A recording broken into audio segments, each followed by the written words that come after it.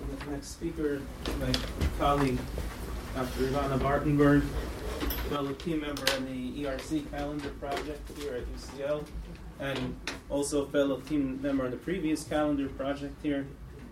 In our project, she works on Isaac Israeli's Yisod Olam, where she writes all the intelligent parts, what the science means. There are areas of modern mathematics, linguistics, and history and philosophy of science. Current research is involved in medieval Hebrew science in Hebrew, I guess is the meaning of Hebrew science, mathematics, calendar reckoning, and also the creation of Hebrew scientific terminology. And we should all look out for her forthcoming book, which is coming out in December. I was told by the series editor who's here, Amira Schultz. Which is the Epistle of the Number by Ibn al-Akhdab, the transmission of Arabic mathematics to Hebrew circles in medieval Sicily. And today she will speak about classical versus popular mathematics in medieval Hebrew, mathematical and calendrical treatises. Thank you. Thank you, Israel. Thank you. So, I have to say that I've always been interested in what authors tell us in their introductions. So it's not, although I'm of course interested in scientific contents of astronomical, mathematical, and calendrical works, you can really find precious information about what authors, where they are and who they are, and also often information about their readership or the people around them. And this can also teach us about what the environment, what kind of science people knew or mostly didn't know or didn't practice very, very well. So the first part of the talk, which I think will be most of my talk, will actually, I will show you a few examples that actually can mirror something about something we're very interested in today, which is what did people know, not just these wonderful scholars, who are, mostly immersed in Arabic science or in Greek science. So what we want to have some answer about what is happening around them. And then very shortly, I'll just, because I'm concentrating on math, although I'll show something from astronomy, I couldn't help it. But it's when you talk about mathematics, and unless you talk about Euclidean geometry, and suddenly you get something so bizarre as non-Euclidean geometry, a new type of mathematics or a new mathematical model that comes along, at least until the early modern period. If you look at the history of mathematics, you can't really expect mathematics to be different. Math is math. That's what I like about it, that it's not fuzzy and it's not it's just something very solid and something that you can rely on. So it was very difficult to find examples of it's impossible actually to find a different mathematics maybe used by less educated people or so on. But what you can find is maybe methods that are not certain ways of applications of certain calculations. And I have the materials here, but I'm not going to bore you a lot with that, because it's more about the fact that you can either do straight mathematics in a mathematical way, just do multiplication, addition, whatever you're doing, or you do it in a very slow way, and which is probably related to mental math. So you're not, even though this is we're dealing with written treatises, at the end of the day there was a whole calculation procedure, at least maybe in the history of the birth of this treatise, that people were actually calculating things in their head and not using, let's say, written algorithms for, let's talk about basic mathematical operations. So with this introduction, I would like to go to a very important figure in the medieval Hebrew scientific library, and he's called Abraham Bar Chaya, or probably Bar Chaya, and he is from Barcelona, from the 12th century, and at some point he went to Tzarfat, northern France, somewhere in France. I mean, Professor Canard-Vogel and I've been talking about it, and Sasha as well. This is not, I mean, the term is not very clear, but he went outside of his of the Iberian Peninsula and of Barcelona.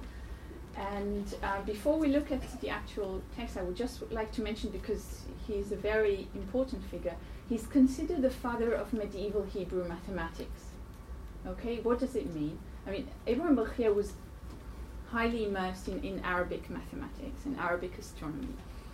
But it is the encounter with Jewish communities in Christian lands that did not speak Arabic and that did not know much or anything about Arabic mathematics, that at this point in Jewish history, that there is the birth or the renaissance, if you can say, scientific renaissance of the Hebrew language. And Abraham Bechia is a very important representative of mathematics.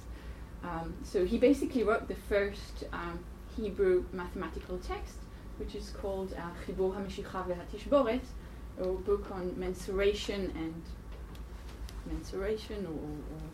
or measuring areas. And of course, I mean, as you heard, I'm really interested in how scientific terms came to be. And imagine you're writing a book on, on a scientific subject, but you don't really have a lot of mathematical words, at your disposal.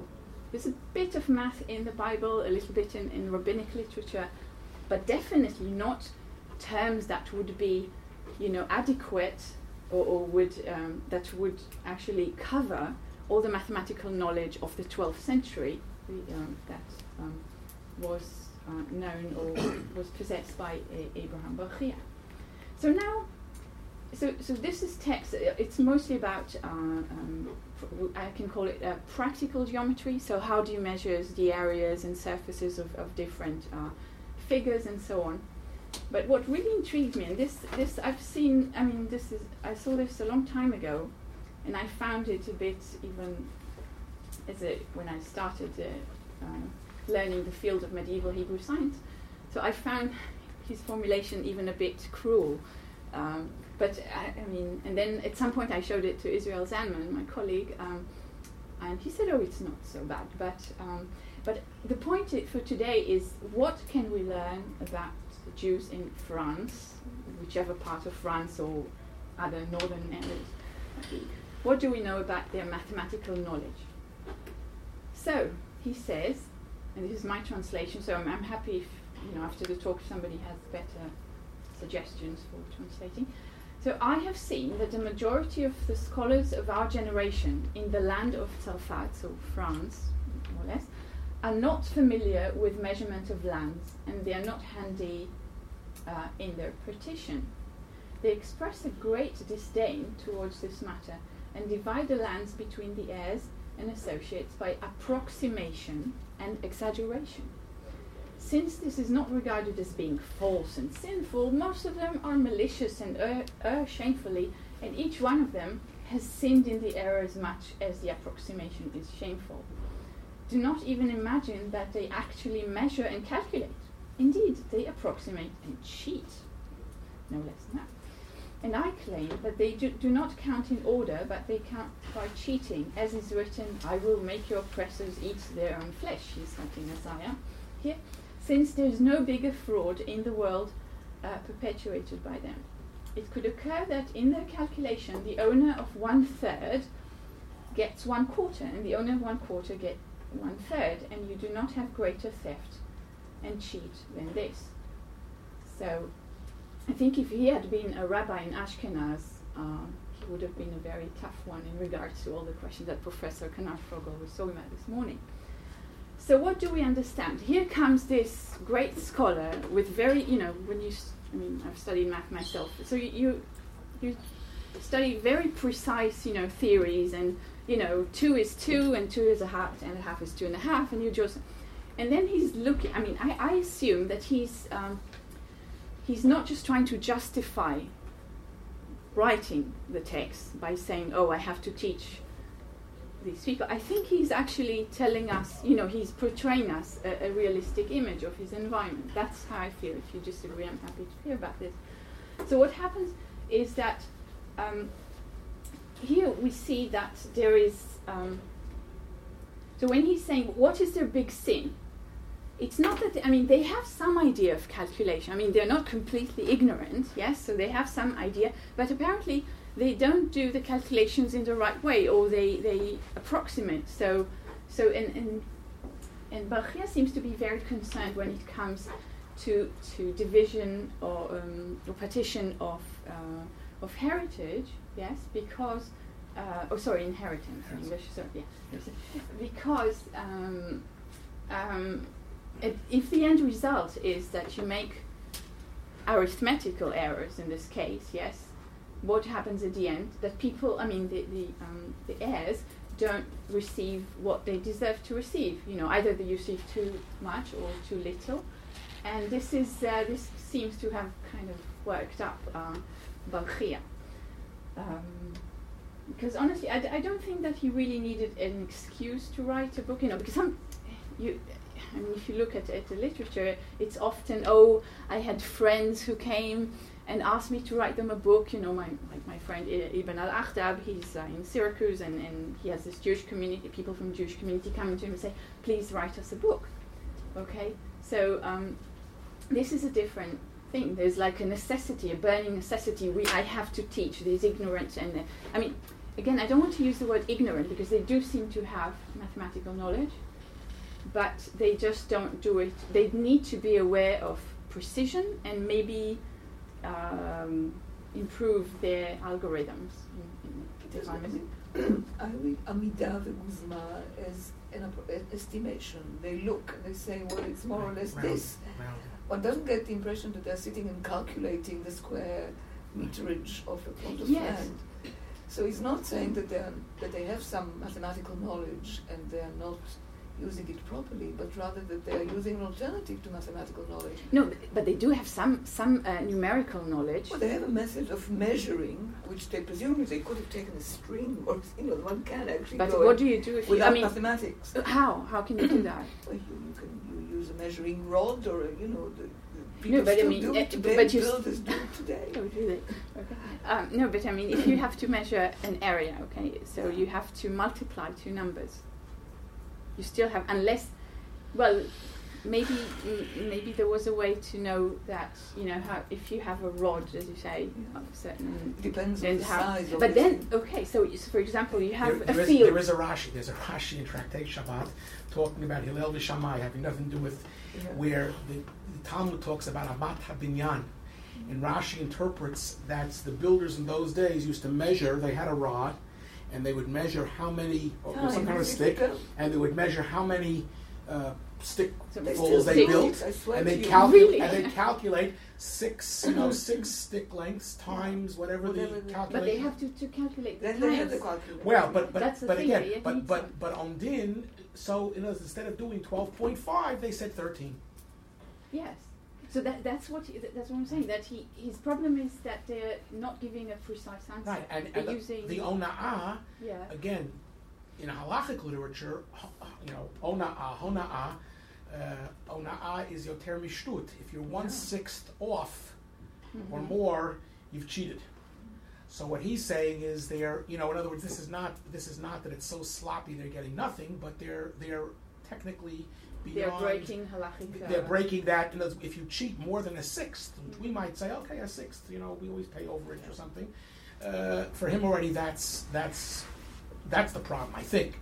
So it's a problem, I think. In other words, it's a problem of rounding and then easier calculation, which then nonetheless leads to some small but halachically significant.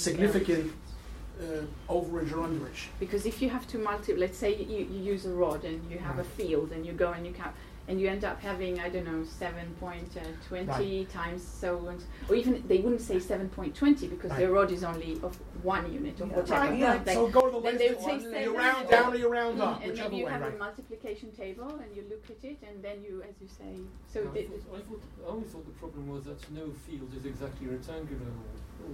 fields are always a funny shape, and then you have to know how to. Right, also approximate. That's another. But that's how they approximate, I think. They kind of look at it. This is more or less that. And that is why Barchia, in his book, he's talking about triangles and rhombi and so on. Why? Because if you have this He wants to teach field, them geometry. yes, and so you can basically, you have this amorphic field, but you can approximate it by, a certain amount of polygons, shapes that you can. But I get the impression from here that they are not calculating. I don't know. Do you get the impression That they actually do any No, they must do something. It's light calculation. It's Light. very, That's very unstrenuous calculation. You have to look at the words monin. Monin, monin means to count, so they have. I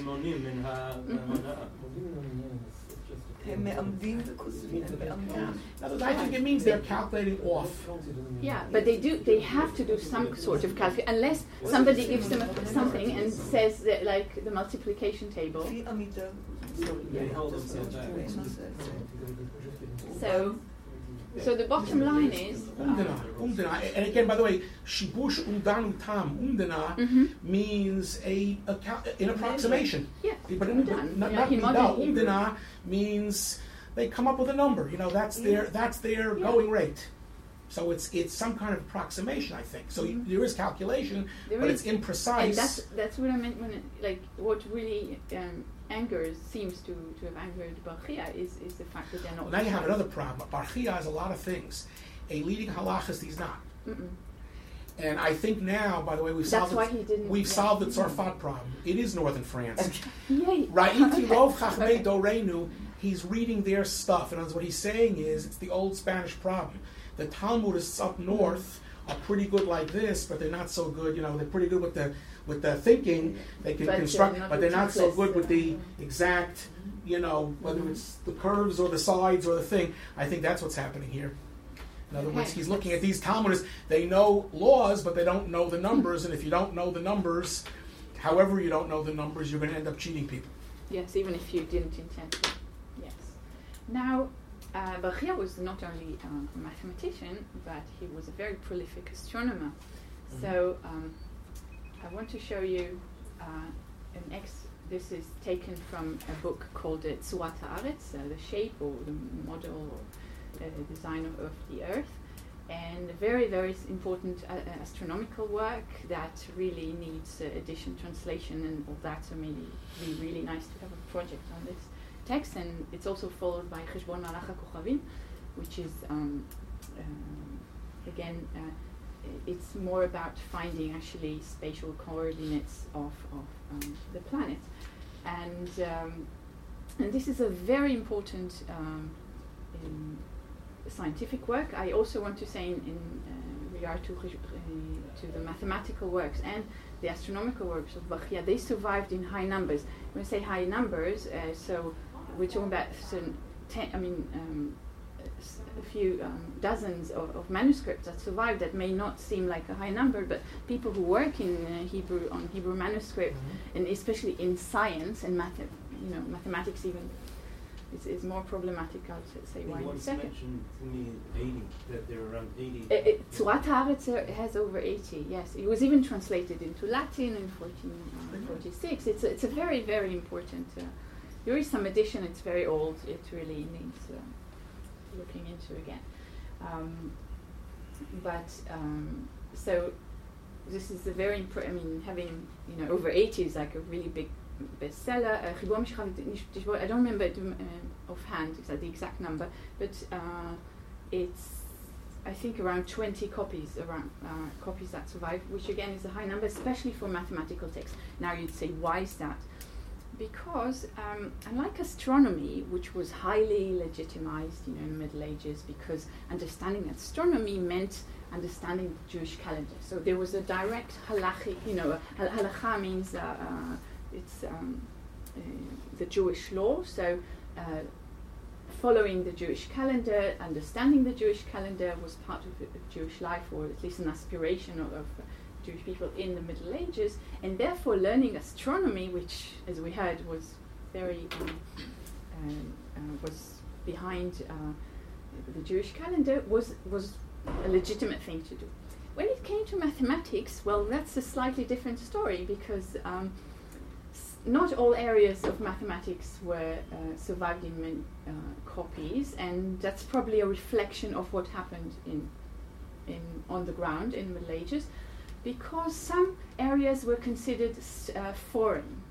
You know, for example, my book that is coming out now, it's on the first Hebrew algebra text, but it was written in Sicily in the 14th century, which is very, very late, because if you think of algebra, you know, that was born in Baghdad in the 9th century. So to have a book on algebra 500 years later, that's very, very late. Unlike arithmetic, that was very popular in medieval Hebrew science. Also, geometry, Euclid's Elements were a big seller, like over 40 manuscripts have survived. So there's a certain choice, you know, that's, you know, so geometry, astronomy, and arithmetic were very useful to know. Algebra probably less, you know, it's something a bit more abstract, maybe even, so it wasn't necessary, okay? So that is, we always have to keep that in mind.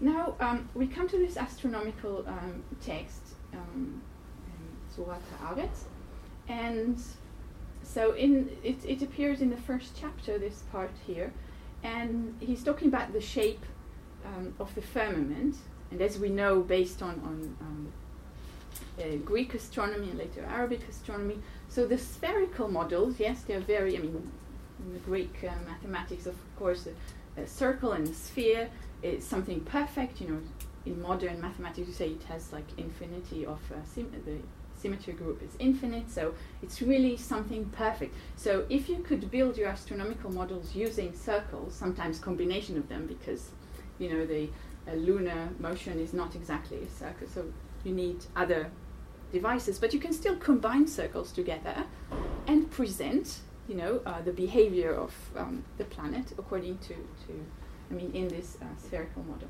So it was very important, of course, in a book on astronomy to the Hebrew reading audience. It was important to give them the basics, and the basics is basically everything is spherical.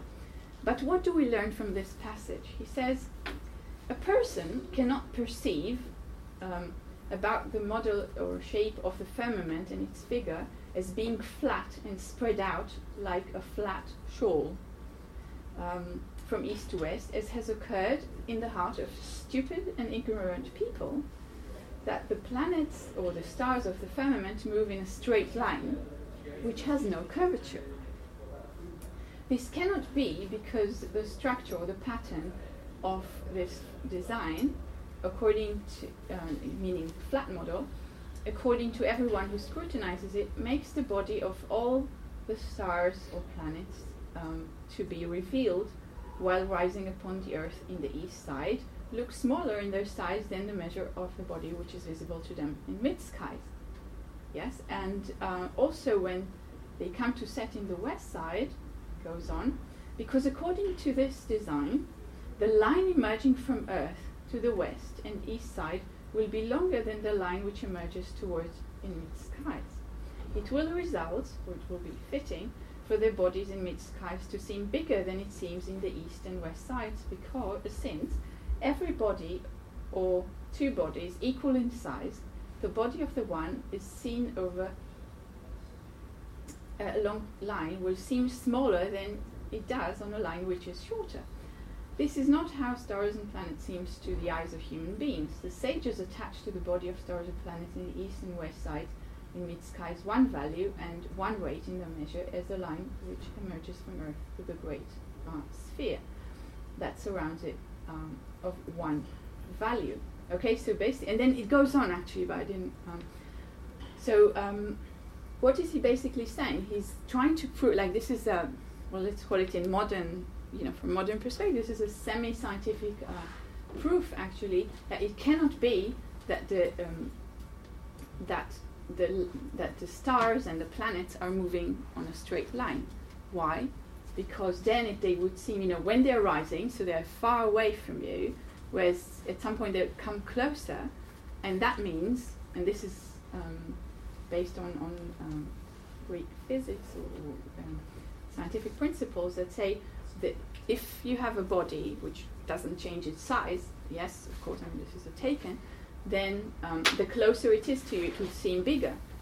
But as has been observed and written about by the sages, this is not possible, and therefore it is only the spherical shape of the firmament that can apply.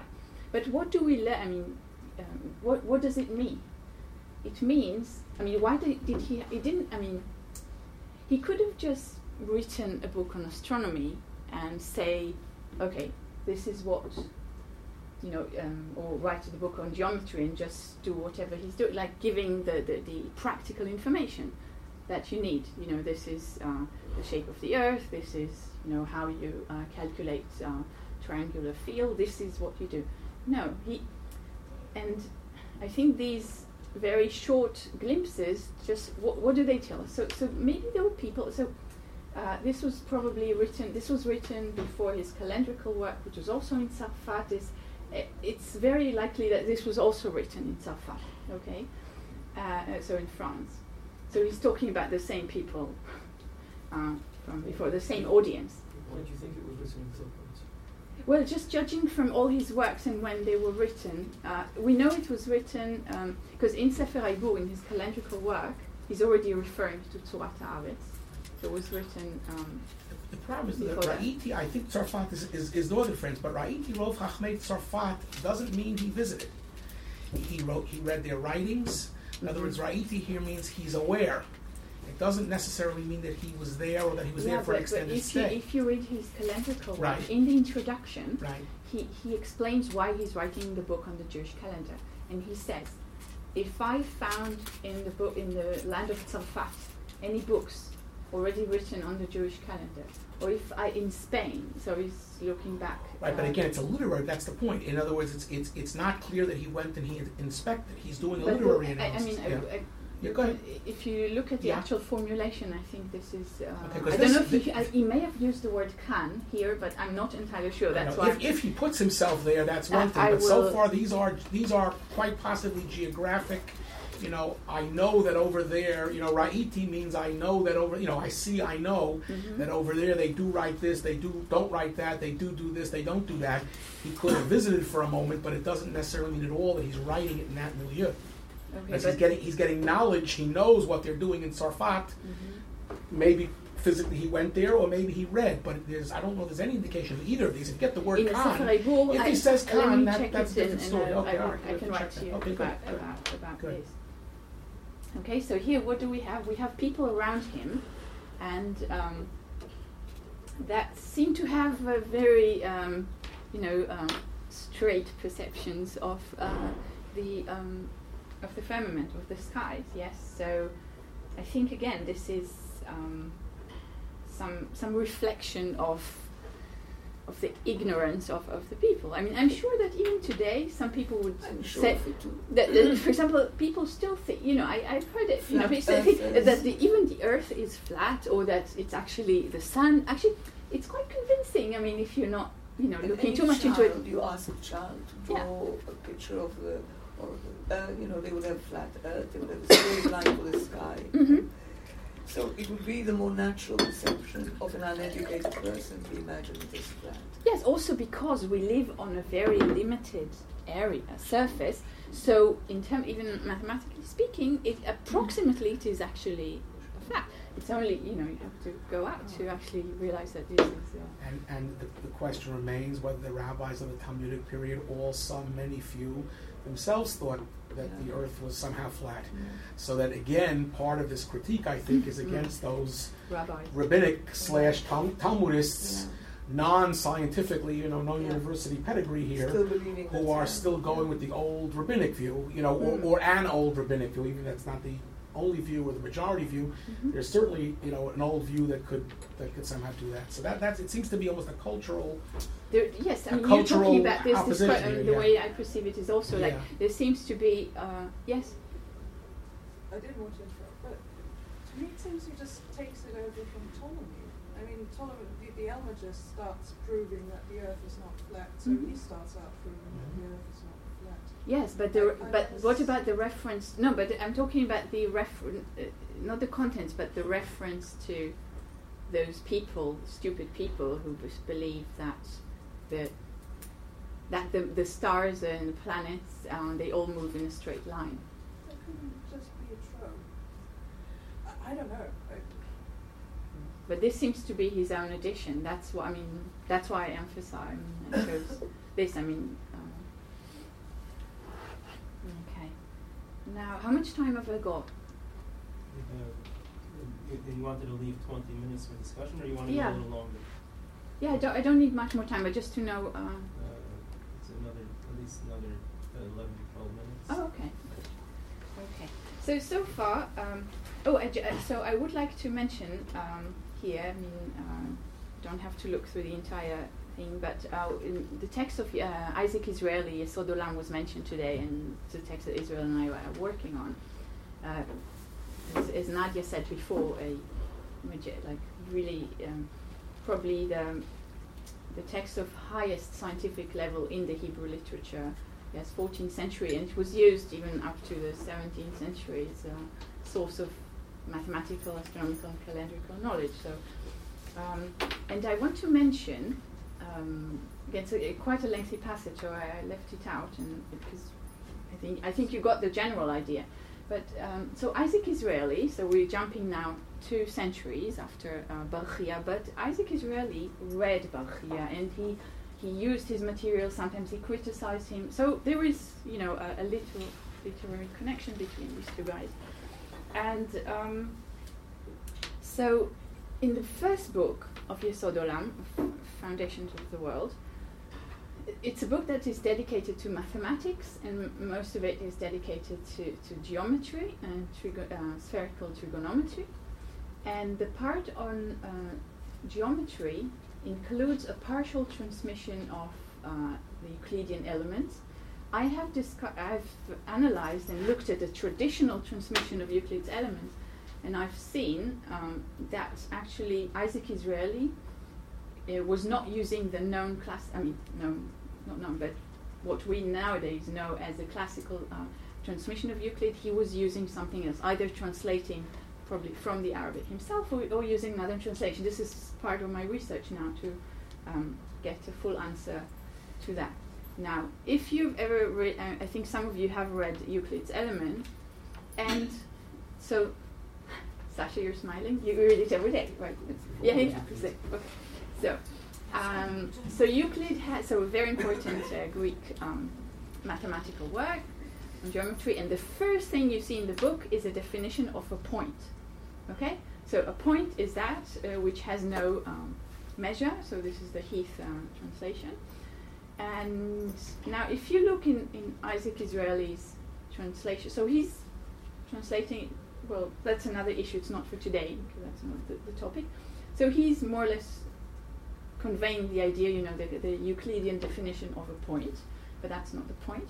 The point is that Isaac Israeli, similarly to Bar Chia, is talking about all these stupid people who think that if you put thousands and then thousands of points together, that you get more than a point, which is not the point. I mean, as you know, the point has no measure, right?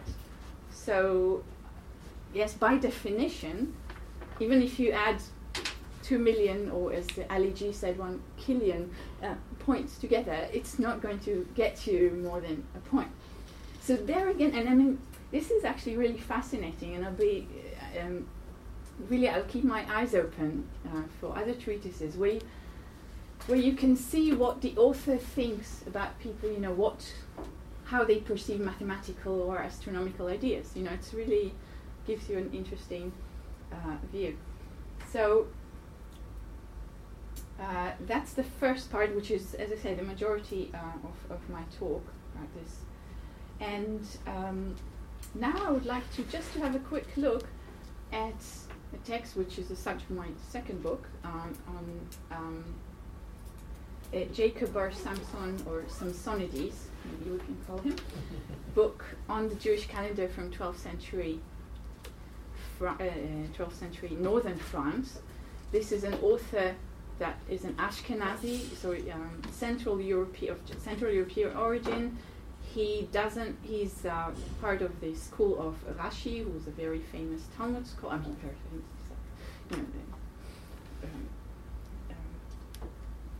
Yes, I think probably one of the most important figures in Jewish halakha. So Jacob Ber Samson was raised in this school whose focus was not science per se, but rather religious or theological interpretations of the Bible. So Rashi was very famous for that, and of rabbinic literature. And but he also wrote a treatise on the Jewish calendar. It's a mutilated text which survived in one copy, and I have to say, being used to more like all these scholars that come from the Jewish medieval scholars that come from an Arabic background, a scientific background, it was not very easy for me to really get used to the style. And he's, as you can see in chapter 27, he's basically I'm not going to bore you with calendrical details, or I'll try to minimize it, but he's supposed to tell you how to calculate the vernal equinox of a certain year 4883 in the Jewish calendar, compared to the first vernal equinox that was at a certain time. And what you have to do for every year, so 4883, you have to take into account 1 day and 1 quarter. It has to do with the distance between seasons. That's not the point, okay? But if you were like to talk in a way that Abraham Bar Chia or Abraham Ibn Ezra, another prominent Jewish scholar, again Sephardi scholar, they would just tell you have to make this calculation, okay? Take 4883 and multiply it by 1 1/4, and that's it. But here, not only it takes him forever to do the calculation, and it's and whoever is interested, I'll send him this. But he also he doesn't write in a way that is very mathematical for me, because he adds a lot of either biblical or rabbinic layers that I think he's doing it also to embellish the text, but probably because this is the way he's used to writing. So he starts. The purpose of the great part of this chapter is doing this multiplication, and then there's another multiplication. It's the same principle, but somebody, a mathematician like Bar Chia could have written 4 lines, and said you have to do this, multiply 4,000 by, and use, because you know how to multiply, yes, and somebody like Abraham Ibn Ezra wrote a book on arithmetic and explained what is multiplication, you just do it. But if you read through it, and we don't have to read through the entire thing, so it's just very, very lengthy, and he's doing it like, it's probably, also this is what Sasha told me, this is probably mental math. So you're not just doing this mathematics like in the way according to the Arabic tradition, which also we have like very specific information that people were writing on parchment or paper, so it was written calculation. Here we see something that seems to be like, because you break down the 4,000 and you do a calculation, and then you try to ease it and to make it simpler, and then you go back to the 8. But it's what we have to understand, that you don't need the big number, because if you multiply 4,000 and so on, you get a relatively big number. But at the end of the day, and I'm not sure this was mentioned today, but all we are really, really interested in the Jewish calendar is to know when things happen during the week. Okay? So we have 7 days, each day has 24 hours. Every hour is subdivided into 1,080 parts. Then in one case you have to subdivide it further, but that's not important. So you have a very discrete, division of the week into parts, and you just need to know when something happens, when a season starts, when the new moon happens, and so on. Okay? So at the end of the day, you can throw away all multiples of 7s. Okay? Do you see? So there's a whole. So what you need to do is do this. Either divide by 7 and look at the remainder, or look at it modulo 7 in very modern notation. And this, by the way, Balchia, who also wrote in the Jewish calendar, so he's presenting it in a very, very mathematical way. So even a calculation like this, he would just be very concise and so on. And on top of it, as you can see, he's adding all these. Some of them are biblical citations, and he's preparing his reader psychologically to the very tiring even for me to look, to go through the entire calculation. So he's giving you all these biblical citations, but they also serve, yes, as a way to legitimize the veracity of what is there. So this is very, like, if I were to make a distinction, we've been talking about this, so authors coming from Sephardi culture, Arabic background and so on, they would not, when it comes to math and calculations, they would not use all these biblical and Talmudic decorations. They don't, it's just that. However, in the Ashkenazi literature, we find a very strong need, probably, and again, I'm not judging them or anything, it's really a different état d'esprit, yeah? So this is a very different way. And this goes on, as you see, and on. I just want to leave time for discussion, so I don't want to go into that. But what I did choose, chose something from which comes at a later chapter, just to, because this is like not to have this ocean of information. Even something very simple, very, very basic, as at some point you have to calculate, to multiply 200 by 7. So he says 200 times 7 are 7 times 200. So when I first saw that, I was like, and I remember I showed this particular thing at a very early workshop, and I said, oh wow, he's talking about the commutativity law of multiplication, for every A and B, A times B is B times A. And, Sasha and Kinneret, who was there, they said, forget about beautiful. It's not. Why is he saying this? Because if you have to do 200 times 7, what do? 7 plus 7 plus 7 plus 7, yes. And that's not, it's easy to make an error. However, if you invert it, yes, it's much easier to do.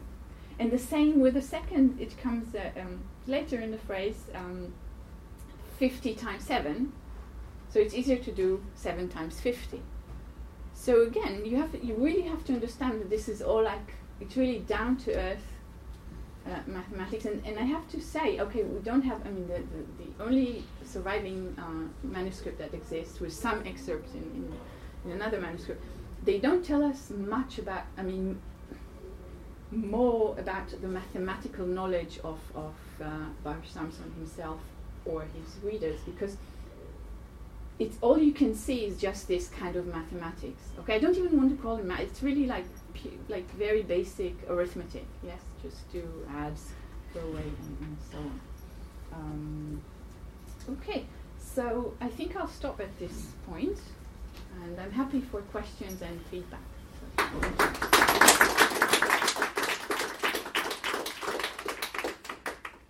Nadia. Maybe to throw into the discussion more than ask only you. For example, what Barkhia describes in his introduction on land division, yeah? Do we find any evidence in response literature and any sort of rabbinic literature? Is there any evidence of problems arising because of the situation with mathematical, numerical knowledge? I don't know, but there absolutely are. And again, what he's describing in terms of estimation was something of common practice. And what he's saying is that estimation, or cutting the corners here, technically is going to lead to one party being, how he gets from a third to a fourth and vice versa, that's already, gross error. and again, the question is, he's writing in the first part of the 12th century. How much of that other material is he aware of? That's really the smoking gun. What does he know from the north? But I think that, again, this is all a matter of training. If you're trained mathematically, you'll think mathematically. If you're not trained that way, you'll think halachically with the look, the Talmud has all kinds of mathematical, numerical things for how the temple service work, how you divide. So there's all kinds of math, but the math is secondary to getting to the performance. The interesting question of someone like Avram Barchia is so I think that has to be checked. How are others doing it in the north? Who's he talking about here, and can we know? But certainly not everybody is doing it in such a scientific way as he is. That's for sure, right? And again, as I pointed out, he's not a halachist, so it's interesting. He's got this criticism, and he's not criticizing his fellow Sfaradim because apparently at least some of them know better. He's criticizing, which is a 12th century criticism by Sfaradim of Ashkenazim is old hat. The other interesting thing, though, I think you're quite right, by the way, of Yaakov Bar Shimshon. He's not. He's trained in rabbinics and Talmudics and Bible and all these things. So if he's going to do the calculations, he's going to give you the rabbinic biblical loci of that. Here's an interesting test question. Avram Bar Chia's book Megillat HaMegaleh, where he writes about literally, revealing the scroll of Revelation here, where he sort of is talking about messianic process. There you have him talking both about numbers and about verses and about rabbinic ideas, because if you're talking about the Messiah coming, it can't just be a numerical calculation. So again, it seems to be very need-based. If I'm doing land measurement, so let me get my slide rule out. If I'm doing rabbinics. If I'm doing something in the middle, in other words, messianic, and this is the old Gerson Cohn article. That's Spanish. This is, by the way, a very good example. You know this example, I'm sure. Gerson Cohn argues that Spanish and his messianic postures of Ashkenazim and Sfaradim, which is really, I think, very, even though people have criticized some of it, including me, but that's not the point. Sfaradim did messianic calculations scientifically. Eva Kurkowski has an article out now where she's not so sure he's right, but it seems to be they try to do it mathematically. Ashkenazim have wild dreams, they have gematria, but fanciful. No slide rules. In Spain, it sounds like if we're going to do a messianic calculation in a Sephardic New Year, I've got to get out a slide rule and a calculator, because just telling people I had a vision is not going to go. In the Ashkenazic orbit, where the slide rules and the calculator is not working so well, quite to the contrary, it's going to be remazim, fanciful stuff, psukim. So I think this all. I'm not sure which caused what, but this all dovetails down a whole continuum. I think it has to do with discipline and what they're used to doing and what their aim is here. But coming back to Nadi's question, do you know any specific responsa that would give the problem? I know stuff later than Avram Bar Chia. The question is, what does he have earlier? Right? I know that would work in his period. He's in a period where, Rashi is only dead about 20, 30 years. So we're not. So in terms of Ashkenazic literary production, we're not. In 11th century is fragmentary. Well, so there are things to look at. All right, I have to do a lot of homework for you, but we'll do homework. We'll do homework. Happily.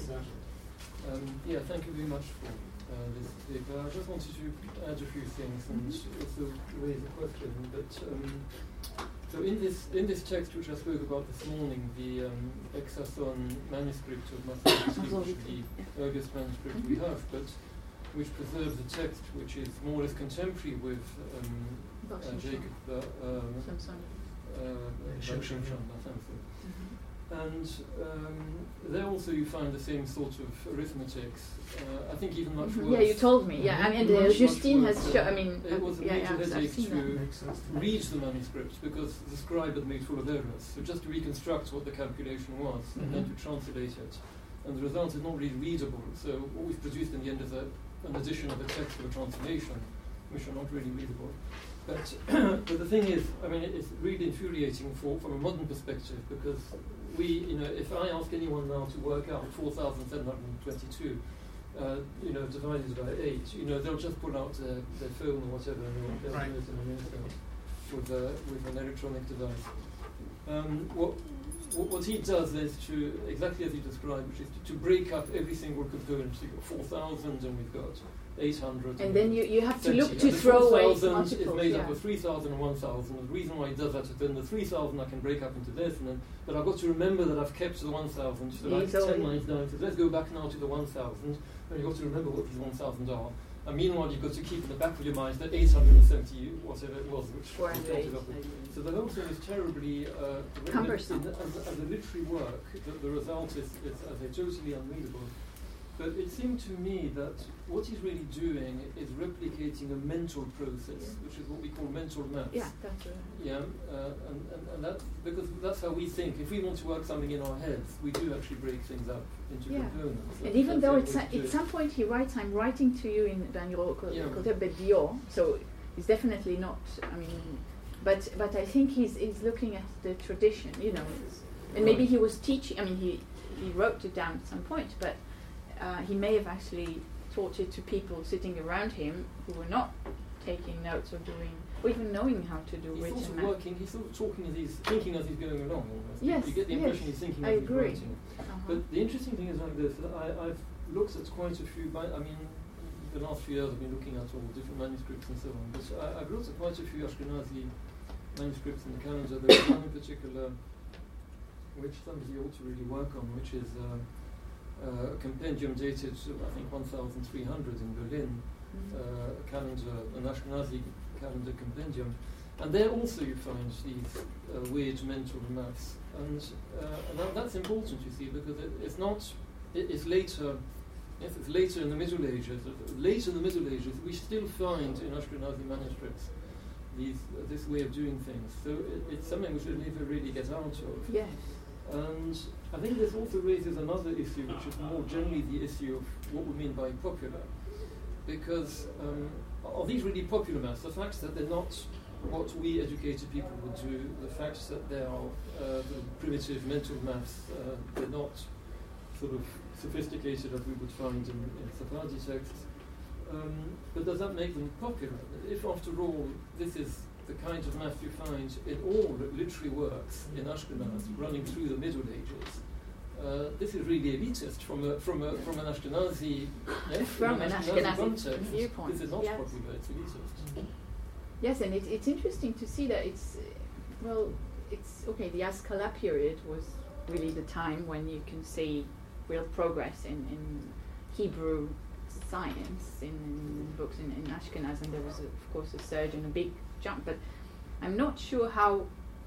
I mean, I look at things, but very randomly. So also calendrical mathematical treatises written before, and it just seems that the level is really, really low. I mean, it just took so long for all this Sephardic tradition to, on the one hand, the Sephardic tradition to actually penetrate in some way or the other into Ashkenaz, and of course at the same time the development of science, math, and so on in Ashkenaz in the non-Jewish environment, which of course one has to take into account. So there's definitely, I think, that the picture that we need fine-tuning to see, what is happening when, and whether you can actually point. Maybe there is a point, I don't know, in the 16th century or 15th century, we can say, oh look, there's something that is of higher scientific level that may actually pave the way to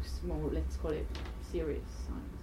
I don't know. I mean, this is another project we could do. Yeah. Thank you.